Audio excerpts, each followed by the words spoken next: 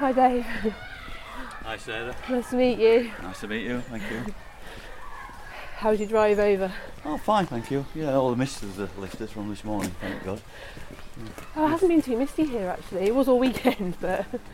Well, yesterday I went through to Liverpool and drove through the valley and it was only clear spots. Oh, really? So coming up from Sheffield, covered in fog, clear as a bell here, hit Whaley Bridge and foggy again all the way to Liverpool. So the best part of the day, this bit.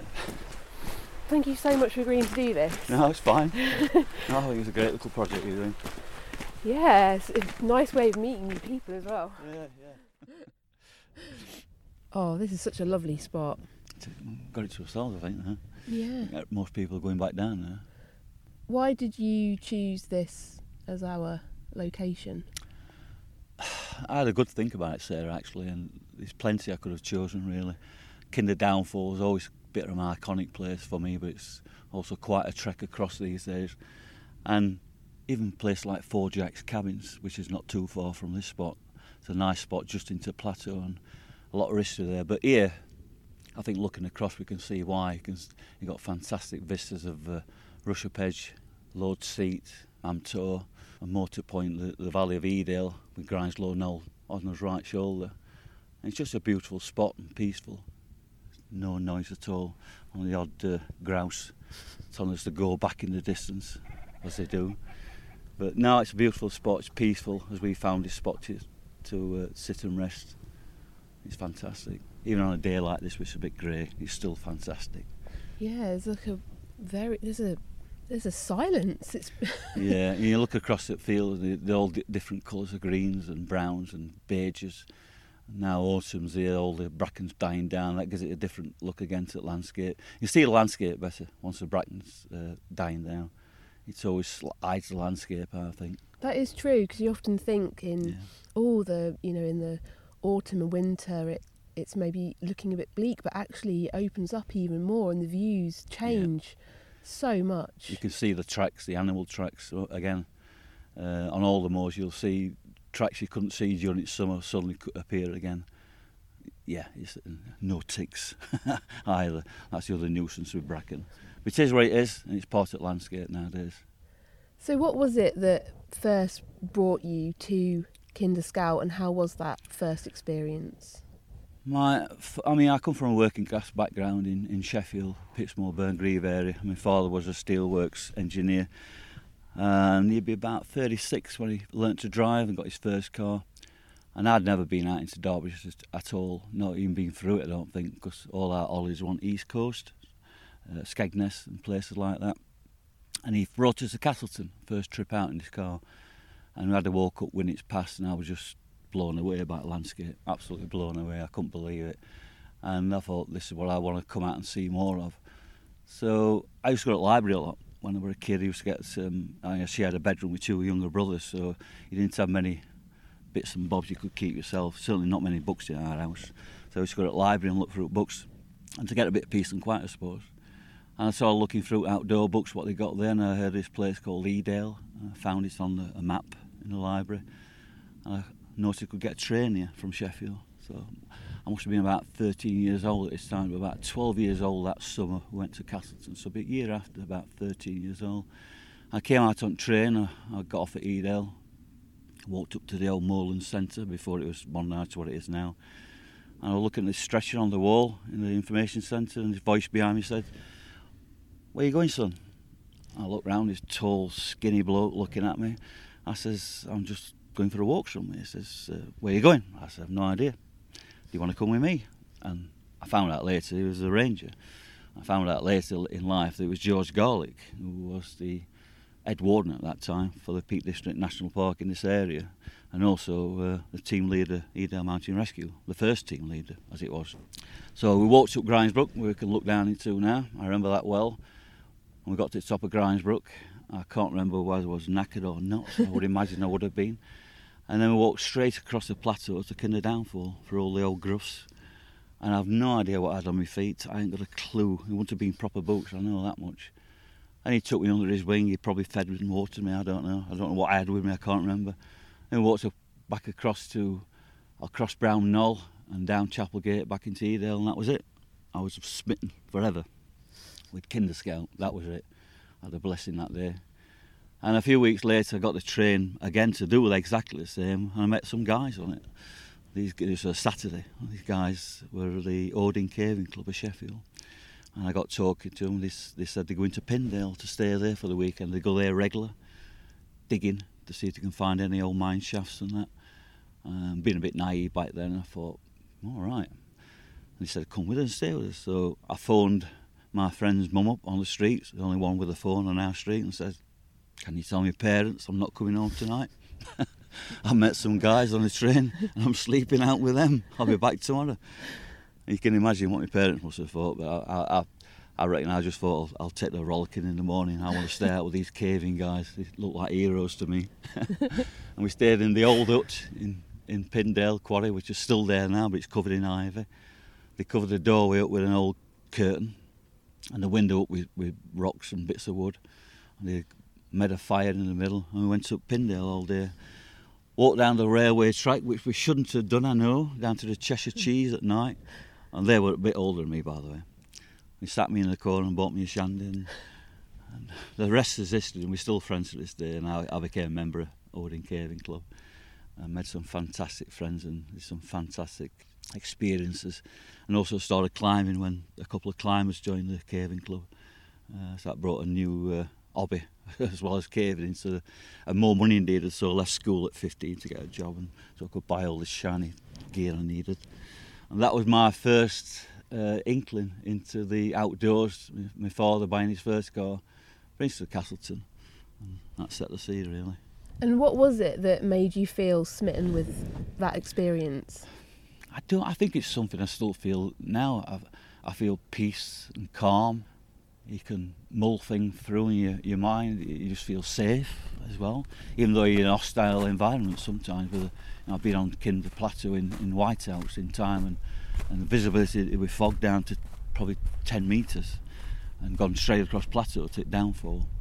And scared myself silly halfway across, thinking it's so white and so quiet and you can't see anything around you. You turn around and you can see this whiteness. Slight panic flutters in, you think, no, just keep on your bearings to the downfall and Kinder Gates, you'll be all right. And I did, and I was, and I got there, and I came back on the edge path just not to push me luck too far. But yeah, there's that. You can experience a lot of things up here. Nature, the danger when it's really rough weather, if you want to come up here and test your skills, etc. You can find a bit of solace. I've come up here in sad times just to get some peace and quiet for myself. 27 years ago, a really sad time in my life, and where did I come? Kinder Scout. I went up Grimesbrook, came back down Grimeslow, sat up there in the fog again, mulled things over. I thought, right, it's time to go home now. I'm happy now. I know which direction I'm going in. So yeah, it's helped me a lot in my life in various forms. I often think that Kinder Scout must hear so many different stories from people. I bet, yeah. Through the stomping of boots. Yeah, and blasphemy and everything. It's experienced everything in its time, I suppose. But I love the history as well. I bought a book in Edale post office when it was there some years back, called The Book of Edale, written by the Edale Historical Society, I think. A4 size book, fantastic book. I bought my friend one while it was that good. I went back in and bought another one for a friend, and it's full of old pictures of the history of the families around here. The one family comes to mind, the Tim family, TYM, and I think one of the Tims was one of the 4 Jacks that built 4 Jacks cabin back then, or certainly one of them that refurbished it once it got into a bit of rack and ruin. So since those times, what role has this place played in your life? Other than, I wouldn't call it exercise. It's never exercise coming out here. You come out here for fun. Exercise is a secondary thing you get from it. Certainly, other than coming out here socially with the team and that, it's that has a massive impact on us, because a lot of our jobs can be in this area, and if they are on Kinder, we know it's going to be quite a serious extrication or whatever it may be, depending on weather and depending on whatever the injury is or the medical condition. If it's a stroke or heart attack, we know we've got to be moving fast, and that's where probably helicopters might come into play sometimes. I think also I've made friends out here as well. You know, I've got to know people, acquaintances or friends. One of the guys used to be in the team, still lives in Edale, top of the valley up at Upper Bove. He's a good friend, and his friends in the village who have probably left the village now, who used to work there, who I know of. What about when you were working? So when you, through your working life, did you still find time to come here and visit? Oh yeah. During working life, it were probably more often I got time to come out here. It's now, I mean, in the team you tend not to come out here socially as much because you're working out here in some way. But I do get out here now and again with the odd friend and say, I've been up Kinder for a while. Have a go. Which way do you want to go? And it's usually always from Edale, and it's usually up Grimesbrook or this route we've done today up Ringing Roger. It's a zigzag track past Fred Erdman's plantation. I always like coming up here with different people because I always take a different route. Because I always go around the edge of Ringing Roger there, whereas you brought us right up that path, and I very rarely, I don't think I've come up there for months or years. It's the path we usually take in the team, and I think it's just like going on autopilot. It's like when I'm going somewhere different, and all of a sudden I find myself going on the route I take every day, and somebody said outside, Dave, where are you going? Oh, yes, we're not going there today. I'm on autopilot. It's just head down autopilot. And I suppose it's the path of least resistance when you're carrying heavy packs on your back and half a stretcher or whatever. And it's the path we'd take to go down with a casualty, because you've got that scramble on the other side of the top track, which is not very good for a stretcher and that. Absolutely. So why did you initially get involved with Edale Mountain Rescue? I was fell running to keep fitness up a little bit more for my jiu-jitsu hobby, which I was doing for nearly 20 years. And I'd heard this Nine Edges challenge, and I thought, do you know what, to keep me and get me going out, because we can all be idle and say, do you know, I don't fancy going out tonight. But if you've got a goal at the end of it to go for, you're more likely to get off your backside and go and do it. So I took up this 9 Edges challenge. I started raising money for it, and eventually got up to £650 in the kit. I thought, you've got to do it now. And 2 weeks before it, I got a bit of a knee injury started, so physiotherapist advised me not to do it. But I said, I've got to do it because I've got £650 riding on it for this Edale Mountain Rescue people who I had no idea who they were. I knew what Mountain Rescue was, but I didn't know who they were. So I did it. I did about 4.5 hours, which not too bad. I was happy with that. I hobbled the last bits, I think, last couple of miles. And I didn't know there was a prize at the end of it for the person who raised most money, and it was me. So the prize was you could go out with one of the Mountain Rescue guys who was an outdoor instructor, James Thacker. And James was a member of the team. He's now an outdoor instructor in Fort William and Chamonix, highly respected outdoor instructor. And I opted to go for some navigation training, so I could have gone climbing, navigation, and something else. I can't remember what it was. I thought, well, I've climbed a lot in my life, but navigation, can always brush that up. I'll go out and do some navigating. And it's not far from this spot we're talking to James, coming up with zigzags. And he said, have you ever thought of joining the Mountain Rescue team? I said, no, I'm too old for that. I was 54 then. He said, you're not. You're the type of people we want at that age, who's got more time on their hands and less responsibilities at home. Perhaps your kids have left home, etc., etc. I said, all right. So I thought about it and I applied, and we came on the hill for an assessment day and went back to base, and I was nobody more surprised than me. And he said, we'd like to join team day as an aspirant. It takes about 18 months to get through. So a couple of us joined that day, and there was 2 left out of the 5 that joined in that day, left at the end of it, me and Paul, and we got through in a year. And that was it. And the reason for joining, I suppose most people say, I want to give something back to the outdoors or the hobby I've done all my life.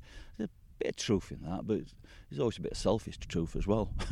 I wanted to meet new friends, meet like-minded people who still like the outdoors, because all my old caving and climbing friends had married and started doing this strange hobby called fishing, which I could never get my head around. And they were trying to get me out to go fishing, and I always shook my head and no, I don't even want to come and watch you fish. I don't want to do it, no. So there was a bit of that in it as well, and yeah, great set of people. There's always somebody who wants to do something, whether it's climbing, kayaking, running, whatever it may be, outdoors, there'll be somebody who is up for something. Even though I'm a bit too old for most of it now, there's always something to do there. And what was the training and the assessment like? So you're expected to become an aspirant member. You're expected to have a decent sounding of hill skills and be comfortable in hills on steep ground, etc. Have basic navigation skills. Have a first aid certificate, which I had from jiu-jitsu. And I think one that nobody talks about much is be able to get on with people.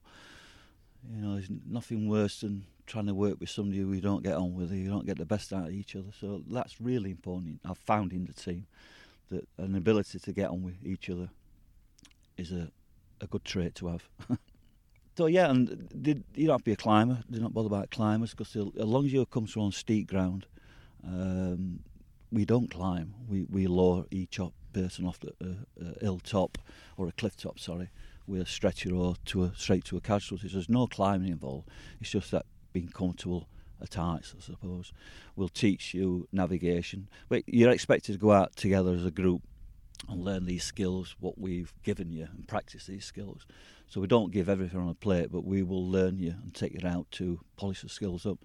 And we put you through the mountain rescue casualty care course, and that's a certificate that lasts 3 years, and we renew it every 2 years, just in case you fail 1 year, you're still a year in ticket. So that's a massive life skill, really, because we're trained up to the ability to give morphine intramuscularly. So we give opiate drugs. We don't carry morphine. But we train in that. So it's more than an ambulance technician will do. It's like a paramedic skill. So the life skills that gives you. So I feel comfortable walking around now if I see something happening, to walk over and say, can I help? Where before I might have been a bit more hesitant, thinking, what the hell can I do? But that's a massive life skill it gives you. So there's rewards for all the hard work you put into the team, but you've got to put it in to get it out. You know, if you know what I mean. You've got to put the work in to get it out. And was there a very long gap between the idea kind of being put to you about volunteering with Mountain Rescue and actually getting on with it? No. That day, James, so it would have been probably September's the Nine Edges of 2009, and 2010 March, I joined the team as an aspirant. So I must have made that decision sometime not long after I went out with James. I reckon it was about November I went out with James walking. So I made that decision before Christmas, put my application in, and probably heard somewhere just after Christmas that I've been accepted to come out and see if I'm up to the scratch, really, I suppose. And now that you're a few years later in, has it been as you expected it to be, if you had any prior expectations about it? Yeah, I mean, when I was 18 in the caving club, we was asked to join the Cave Rescue, Derbyshire Cave Rescue Organisation. Our club became a subsidiary, so I'd had a little bit of experience of what rescuing like in caves, but that is quite different to being in the outdoors. It's a lot harder, actually. So I had no inkling. The actual skills you need, or what you gain, I should say, are phenomenal, really. Loads of skills, really, interpersonal skills with people and that, because you're working in a team of nearly 50 people, of volunteers, not being paid. So you've got to know how to get the best out of a volunteer, you know, and so your interpersonal skills come into it. As I said earlier, casualty care skills I would never have dreamt I could learn all that, you know, in that short period of time, alongside learning the navigation skills up to mountain rescue level, the crag skills for rescuing somebody off a crag face with a stretcher, how to set a belay up, how to organise the ropes, etc., etc. The communication skills, how to use the radio correctly and stuff like that. The driving, eventually you go through an advanced driving course if you become a blue light driver, and then you have a blue light driving course. So it's courses after courses. Just 3 weeks back, I had, along with two other my colleagues, had a search manager's course at base, which was a 3-day solid course from 8:30 in the morning to 5:30 every day. they're intense. People haven't got a lot of time to spread them out, and especially during COVID. So everything's during COVID's intensified. The courses are made as short as possible, to have as least contact with each other as possible. So it's the skills you learn are phenomenal, really. They are.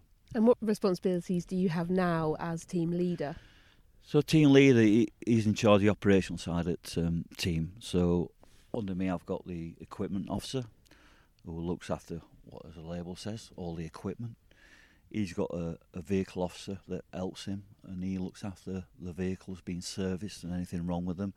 He makes sure the schedule for every 6 months to have vehicles serviced to make sure they are up to date, and we have an MOT every 6 months, so we go well and above what the expectation is, so we know that vehicle's safe, driving it on blue lights at high speed. I have a training officer. Again, all these labels say what they do. He looks after training, which is a very intense job. Again, he's training the aspirants coming through, getting them ready for their final assessment weekend, and then continual training for the team. So we train as a team twice a month on a Tuesday evening. There's an equipment session twice a month, one on a Tuesday evening when we're not doing training, and one on a Sunday morning at the end of the month. So you can, and then we have fundraising in between that. And then the other officer is the medical officer, and again, he says what it does on the can, and Steve looks after everything. He's responsible for all the drugs we carry with the Home Office, etc. So he's got a lot of responsibility in that sphere. So anything operational, it falls down to me and the people who work for me as officers. The chairman looks after fundraising, secretary and treasurer, and that's his job. So all the operational stuff is basically mine. I never envisaged the amount of work what we do and can do as volunteers. And I know I'm retired now, but there was a time when I was doing this, when I was working, running a jiu-jitsu club, being a team member and looking after two ill parents. I don't know how I did it looking back, but we do as humans, don't we? We just do it, we get on with it. So the guy, I mean, if we're out late on a night or I'm called at 2 o'clock in the morning to go searching for a vulnerable person, it may be in Sheffield, it may be in suburbs of Sheffield, Chesterfield, or it might be out here somewhere. I ain't got to go to work next day, but most of the team, I've got to go to work next day. A massive percentage have. Or they've been on a shift and they've come off shift and come straight out on the search, So there's a lot to be said for the commitment. The commitment, I nail that into the aspirants when they come for the open day and they first come to see us, and we have this day to try and instill into them by talking to the team members and then having a one-to-one meeting with the team leader and the training officer, just how much commitment there is. And my first words to him is, by the end of the day, he was sick and tired of hearing me saying commitment, that word, because I can't say it enough. I just cannot say it enough. And sometimes we'll get the odd one who will say, actually, I haven't got the time, because it's the time commitment. I haven't mentioned coming out and call out yet, have I? That's what we are here for, really. Because all this stuff I've been gabbling on about is what we do to prepare ourselves for call-outs. So we never know where a call-out's going, obviously. We never know where it's going to be. We never know how long it's going to take. We can have it hazard a guess. We don't know if that call-out we go to at 11:30 on a Sunday morning is going to be the only one we do that day. I can remember one Sunday where we got 6 on the bounce before we finished one. We got another one coming, another one. And about 8 o'clock that night we finished with jobs and started clearing up. And that was during COVID. So we had all the cleaning down the equipment and sanitising to do back at base. So it must have been about midnight some of us got home from 11:30, leaving the house in the morning, thinking we'd just be out for see you in a couple of hours, darling, we're back home for lunch. Didn't. So, I mean, and that can be a strain on families, obviously, and relationships. Because it's all right for us, it's our hobby in a sense. It is. This is my hobby, but it's not my wife's hobby. And even though she's got friends and a life of her own, you've got to be mindful that you're probably leaving them for several hours, and then you're going training a couple of years after, and you're going on a course a couple of years after that, and then you're going down to base help with equipment a couple of days after that, and you've got to think about what you're doing for your partner, as well. So it's a difficult balancing act with some team members, I would say. Very understanding partners. Usually, that's what you've got to have. And the commitment, again, that word, I just cannot say enough. It's unbelievable. Yeah, because it sounds like there's so much more involved in it. In the background. Yeah. And then we fundraise. Yeah. So we go out rattling tins. And it's not. We have a support. I must mention the supporters side of the team because they're fantastic. And these are people who can't commit to being operational or don't want to be commit, but they want to help in some way. So we have a supporters group, and they'll come and help clean base for us. They'll come and help with equipment. They'll come and help fundraise, which they're really important in fundraising for us because if we stood at Average and rattling tins once and we get a call out. And it lasts all day. We lost all that chance of raising some funds and talking to public as well. That's important. We're trying to get the word across about ill safety, etc. And the supporters can stay there and run the show. So they have a uniform and they have a supporters badge, which is similar to the Mountain Rescue badge, but it's their supporters on it. So they're a big part of the team. You know, they keep us running and they help out tremendously in a lot of aspects, really. What is it that makes you want to spend your retirement doing this, or at least part of your retirement? I think for me, and I think probably for most people who's in it for long haul, it is being part of the community, really. It is. I'm hesitant to say giving something back to what I do. It is, but it's also being part of the community out here. We try and support the community in their fell races and that. We try and be there as a bit of a safety cover. But if we get a job, we have to go, and they understand that. But we're there for the Average Fell race and the Bradwell shows and the carnivals. When we can do carnivals again, we try and put a vehicle in procession just to show people we are here for you as a community. We're not just here for visitors who come into peaks and have accidents, you know. And when the snow comes, that comes more apparent because there's villagers who get stuck and they might need food or medicines getting up to their remote farmhouse. You know, there might be an old lady who still lives on her own up a track that nobody else can get to. We did it a few years back when we had storms. There was a family at Tideswell Moor, and they were stuck. They just got there for a weekend, and the other friends were coming, staying there, but they'd got all the food. So they each one were bringing something, and the ones with the food couldn't get to the place. So we trekked across Tideswell Moor with skis and stuff.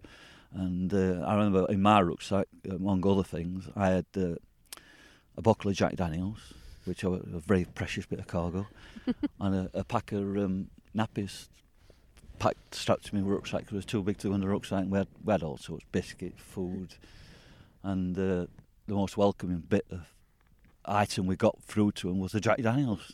The guys pounced on it when I opened my rucksack and presented this Jack Daniels to them. So there's all sorts like that. Is going and seeing drives who are stuck in snow and getting them out and taking them to a safe place where police designate a school hall or whatever it might be, or a hotel. So yeah, it's a massive part of the community. We feel we are part of this whole Peak District community. All the teams feel the same, really. It is giving you something back. I get a lot out of it. I get a lot of pleasure, a lot of satisfaction after we've done a particularly hard job, you know, with somebody's really seriously hurt. We've got them into the hands of the hospital and the ambulance. And there's also a sad aspect to when we find deceased people and we have to go and fetch them off the hill. Somebody's ended their life perhaps in a remote spot, which we get quite a bit. And it's our job because nobody else has got the facilities to go and get anybody off the top of Win Hills in the woods, and it comes down to us.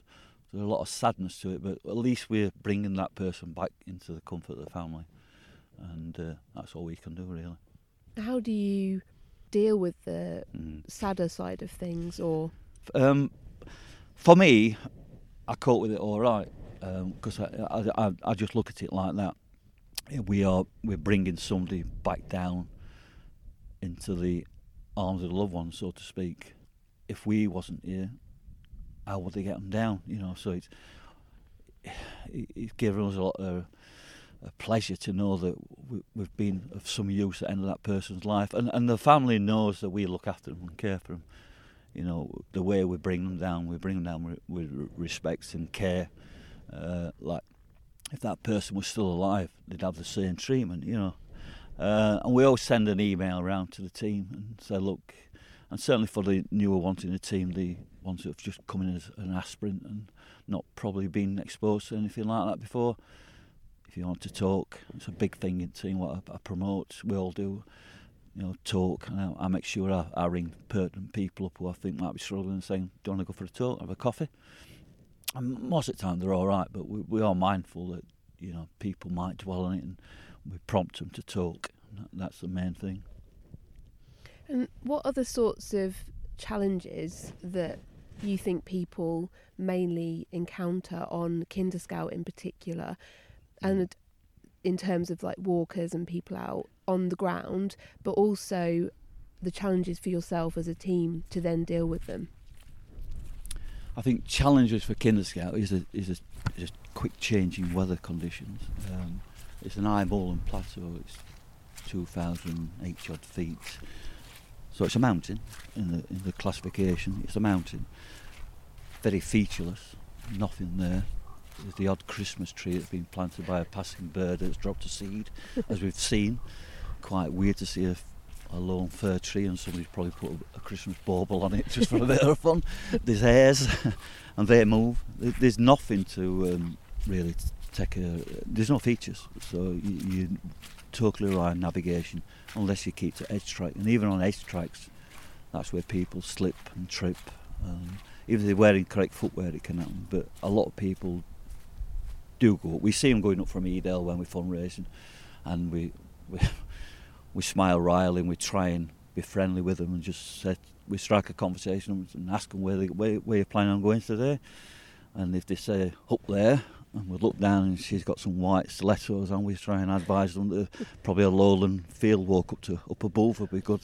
You might get an ice cream at the end of it. We just try and encourage people really. That's it. It's wrong clothing, wrong footwear, getting caught out in bad weather, getting caught out with the darkness, not having a torch with them, if they've got a torch, not having spare batteries, relying far too much on a mobile phone for a torch and a navigation aid, and then they find that all of a sudden there's no battery left. So even just taking a battery bank up with you might help, but please don't rely on that for a torch as well, and try and learn to use the map and compass. As I always say, once you've learned, it's quite fun, and it gets you into places you probably didn't go before, and it learns your landscape more. There's plenty of people running these courses out there now, loads of people. Go in any outdoor shop in our area, in Avisage, there's on notice board there's loads of people offering courses in moorland navigation, etc. And it can be fun, but yeah, it's the featurelessness that catches people out. They go up there and we'll go off the track into these groughs, and they go a bit further, a bit more adventure, and all of a sudden they turn around, everything looks the same, and they don't know where they are. All they've got to do really is put the compass, if they've got one to south, and they will hit the edge path. That's what you've got to do in a panic, which can happen because, like I said earlier in the talk, when I was going across through the downfall and that mist, and I suddenly panicked halfway across, I can appreciate how people can panic when they're not used to this. Now I was used to it, we had a slight flutter of panic, and I think, yeah, that's how people can come unstuck, really. I still get it now, like, even though I'm learning navigation and I've been out in those conditions, it does feel quite vulnerable, but I think then once you've got through that vulnerable bit, then it can kind of take you into this is beautiful and unique and exciting. And you get your confidence back, and I think learning to navigate with a map and compass gives you that confidence. You can have your phone as a backup. It's just one of the tools in the toolbox like everything else, and I always say let people know where you intend going. Let them know what time you might be back. This is the old thing we used to do in old days. It's not a bad thing to do. Just let a family member know that you're going to so-and-so, you intended the route is so-and-so, and you expected back so-and-so. And if you're not back, then they can ring the police and ask for mountain rescue. And then we'll kick in. And that's our job. That's what we do. We don't mind. If you need us, you need us, and that's what we're here for. We don't get paid, so we must love it in a weird way. Do you quite like that it's a volunteer service? Absolutely, yeah. I'd hate it to be. The thing is, people said to us, when fundraising especially, why don't the government support you?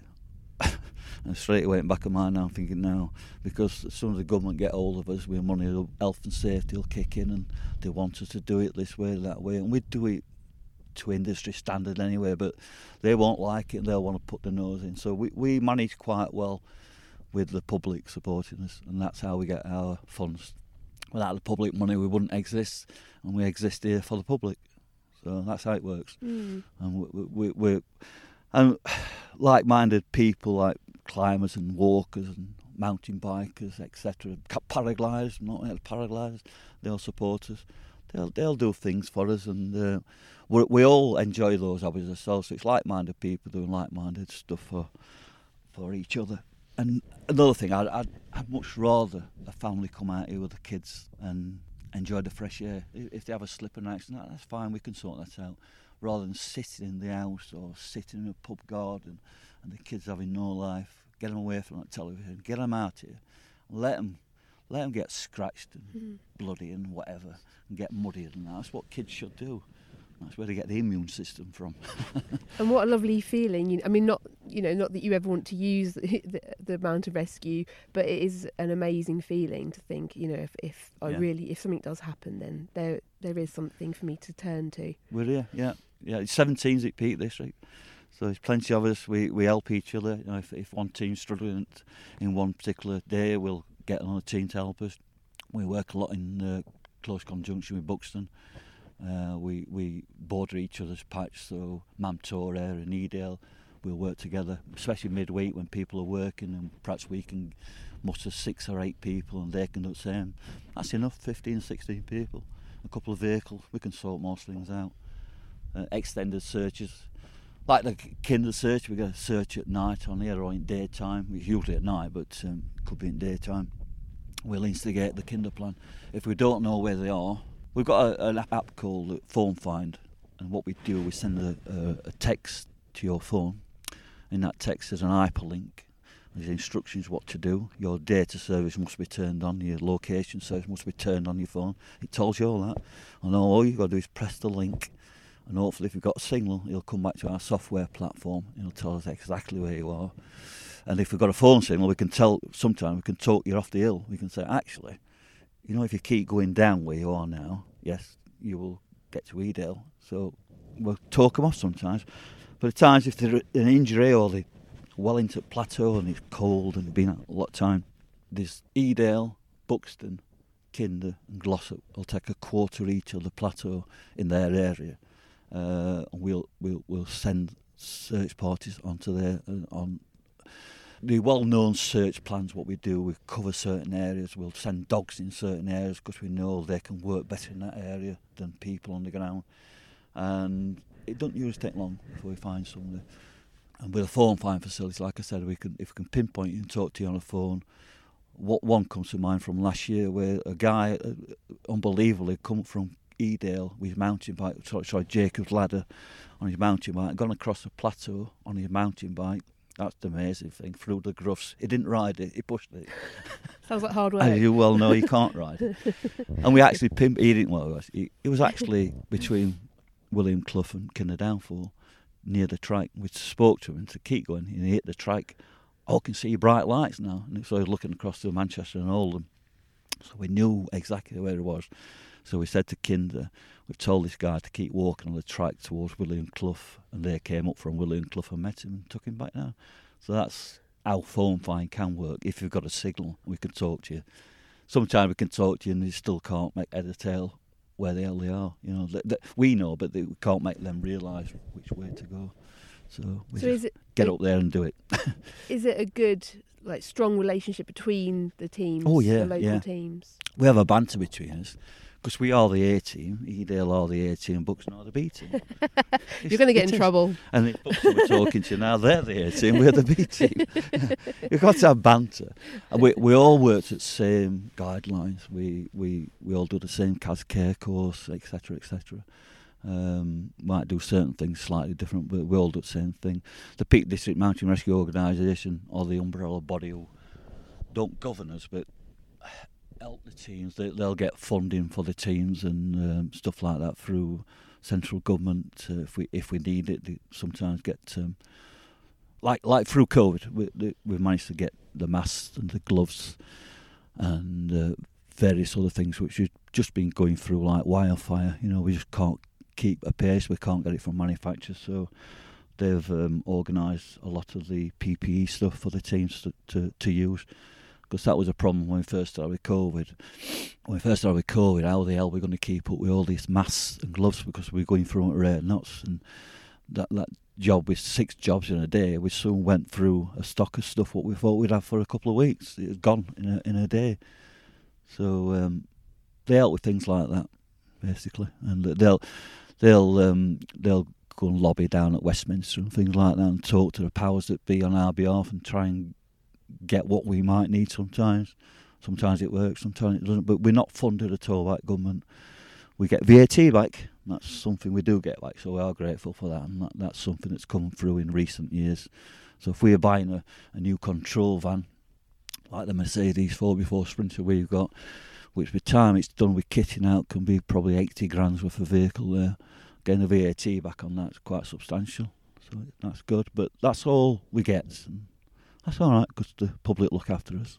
Is funding pretty good at the moment? Are you in a... It's better than we thought it would be. We've been quite surprised how much money's still coming in. And now and again, we, like most things, we might get a legacy from it's sad, but it's a bereavement. And somebody's suddenly left us a substantial amount of money, which suddenly boosts the coffers back up and lets us breathe a little bit easier. But the public are fantastic. We find that the older generation, it's strange, we've got a Bakewell fundraising, and the older generation, we tend to go to Bakewell for a walk around the river, are fantastic. They'll put their hands deep into their pockets all the time. The little old lady will come and you'll be amazed and think, wow. You do. And that's the generation what they've been brought up in, I suppose. So when do you decide to call in a helicopter? Is it up to you, and where do they come from? So the several different types of helicopters. The air ambulance, which is probably the first port to call. I suppose it depends on the injuries. If it's heart attack, stroke type, asthma type, anaphylactic shock, we will first ask for an air ambulance. Is there an air ambulance available? If it's a location that's quite remote and time's of the essence, we'll ask for an helicopter. If it's on Kinder or a really remote location like Kinder or Bleaklow or anywhere like that, we need to get probably a winch down to get this person out. It'd be the Coast Guard, the SAR-H Sikorsky S-92, which they come from Humberside predominantly, or the backup one is Carnarvon in North Wales. So for our area it's Humberside, but we do get Carnarvon if Humberside's off. They might be on a job at North Sea or something like that. So we also have a land ambulance running at the same time, because any of those helicopters could be stood down or have a mechanical problem, or be diverted to a more serious injury. If we've got somebody a broken leg in Grimesbrook, we would try and bring them down ourselves. Usually we do. We very rarely ask for an helicopter, but if we've got a climber who's a bit broken up on Froggatt Edge, the helicopter sometimes is dispatched by the ambulance service without us asking for it, and they're on it before we are. So as they're travelling, we get the call as well. And sometimes the air ambulance will lift off without taking the patient because it's not necessary. They may get a call that's more important. We've got a land ambulance, and Johnny with the broken leg on Froggatt Edge, we can carry him down the track on the stretcher to land ambulance, and he can be taken off to hospital, and they'll release that air ambulance for any more serious emergencies. So it's not very often we get the SAR-H Coast Guard helicopter, but that's predominantly if it's bad weather, they can come out where the air ambulance probably won't. They can fly in more foul weather. They can winch where the air ambulance can't. The air ambulance is trying to get a winch facility on Sorta. I think they've got it sorted, but it's not in operation yet. So they will have a kind of winch facility eventually. But it's sometimes not down to us. It's called on our behalf without us asking. But if we want one, we go to the police or our duty controller and request air ambulance or SAR-H, the Coast Guard. And it's all depending on the incident and the injuries. if somebody's got a bad head injury and has been unconscious and not responsive and fully, they might be reluctant to take that casualty, because if they start having some kind of fit in the air ambulance, it's not a very good thing up in air, somebody's throwing around it back, so they might go by road for that reason alone. So it's the time critical people will use an air ambulance for. Got to take into consideration in the past where the big, as it was, the Sea King, but now the SAR-H, big red and white helicopter, can land, because that's got to land at Shirecliffe Aerodrome in Sheffield. So they've got to be transported to a land ambulance to be taken to Northern General. So sometimes it's just as fast to leave them in a land ambulance and take them. Sometimes the helicopter will bring them off the top and drop them in the playing field at Edale and transfer them to a land ambulance again for that reason, to free it up. So yeah, it could be any reason really, but usually it's time critical depending on the injury. We'll request an air ambulance. And are you in communication with? We are not in direct communication, because we have to go through the police for that, or the ambulance service, or our controller will do that on our behalf. Once they're up in the air, we've got radio communications with them. Yeah, we use a specific radio channel for the air ambulance and the SAR-H, so they can talk to us down on the ground, and we can vice versa. It's really interesting to hear about it, because I was under the impression that it was Mountain Rescue who we were seeing up in the helicopters. No. This is what I used to think until I did my hill and moorland training. Yeah. And I couldn't believe, because I used to always point at the helicopters and go, it's Mountain Rescue, it's Edale Mountain Rescue. No, it's Coast Guard or... No, not advanced that far yet, but I don't think we could afford that. Could you fly a helicopter?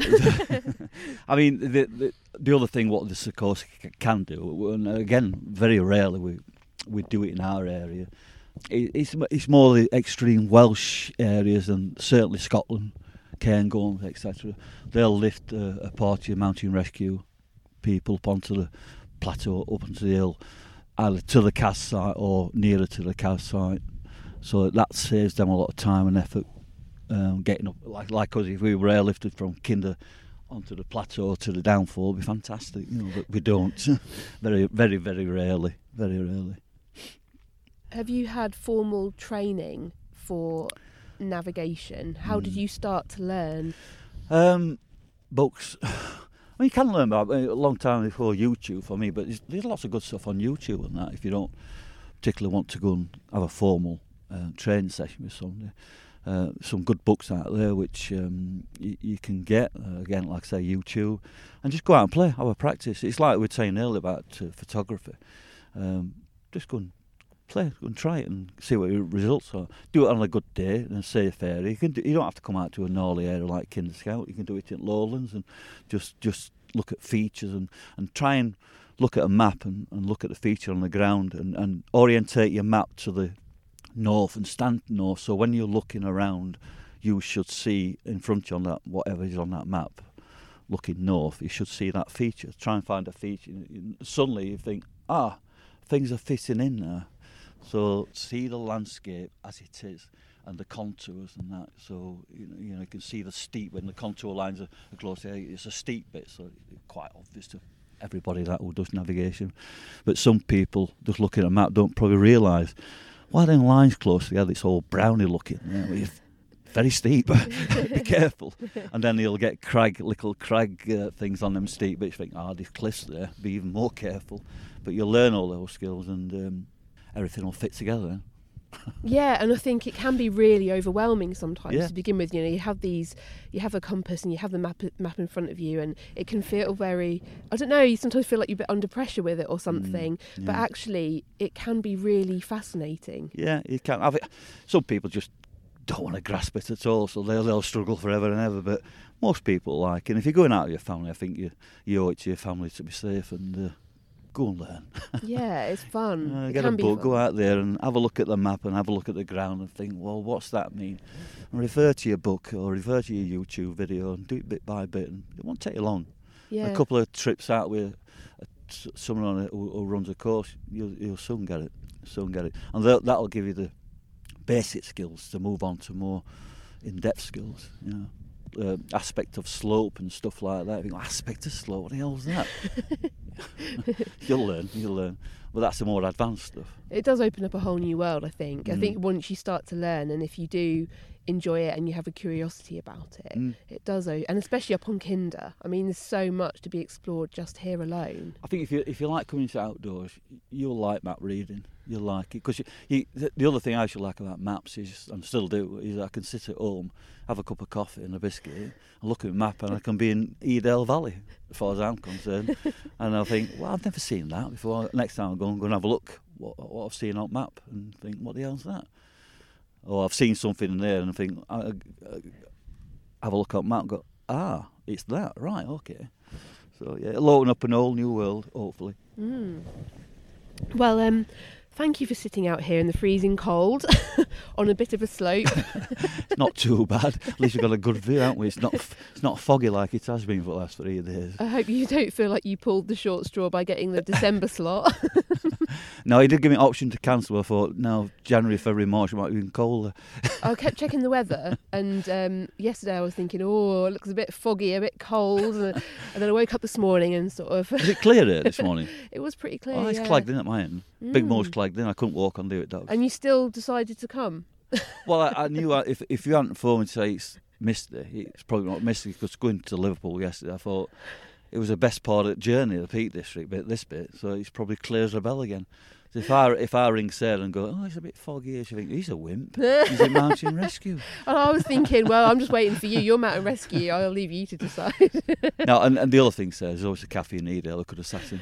That is very true. That is a fair point. But we've brought our cafe up here with our flasks. And... We've not had a biscuit yet. We'll have a biscuit once we finish this interview. Yeah. Thank you for them. And we're nearly there, and I really appreciate your time and for offering an insight behind the scenes of Edale Mountain Rescue, which is just fascinating. You're welcome to come to our base and have a look round any time. We can arrange that for you. I'd absolutely love to. Yeah, we'll show you around and give you more insight into how things will be a bit more clearer. Yeah. Then. It's a bit like learn to map read and think, right, I know what he's on about now.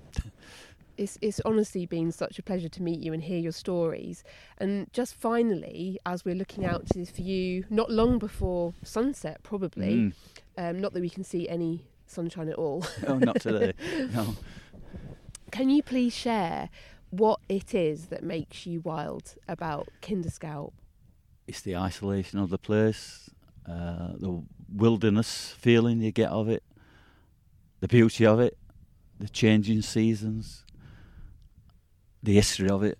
And let's not forget the access, Kinder Trespass, we've not mentioned that at all, but it's all that history and legacy it's got, not just with the Peak District, but all of Britain. Everybody knows about the Kinder Trespass, and it's all those things enveloped: the wildlife, the colours of the fields, the sky.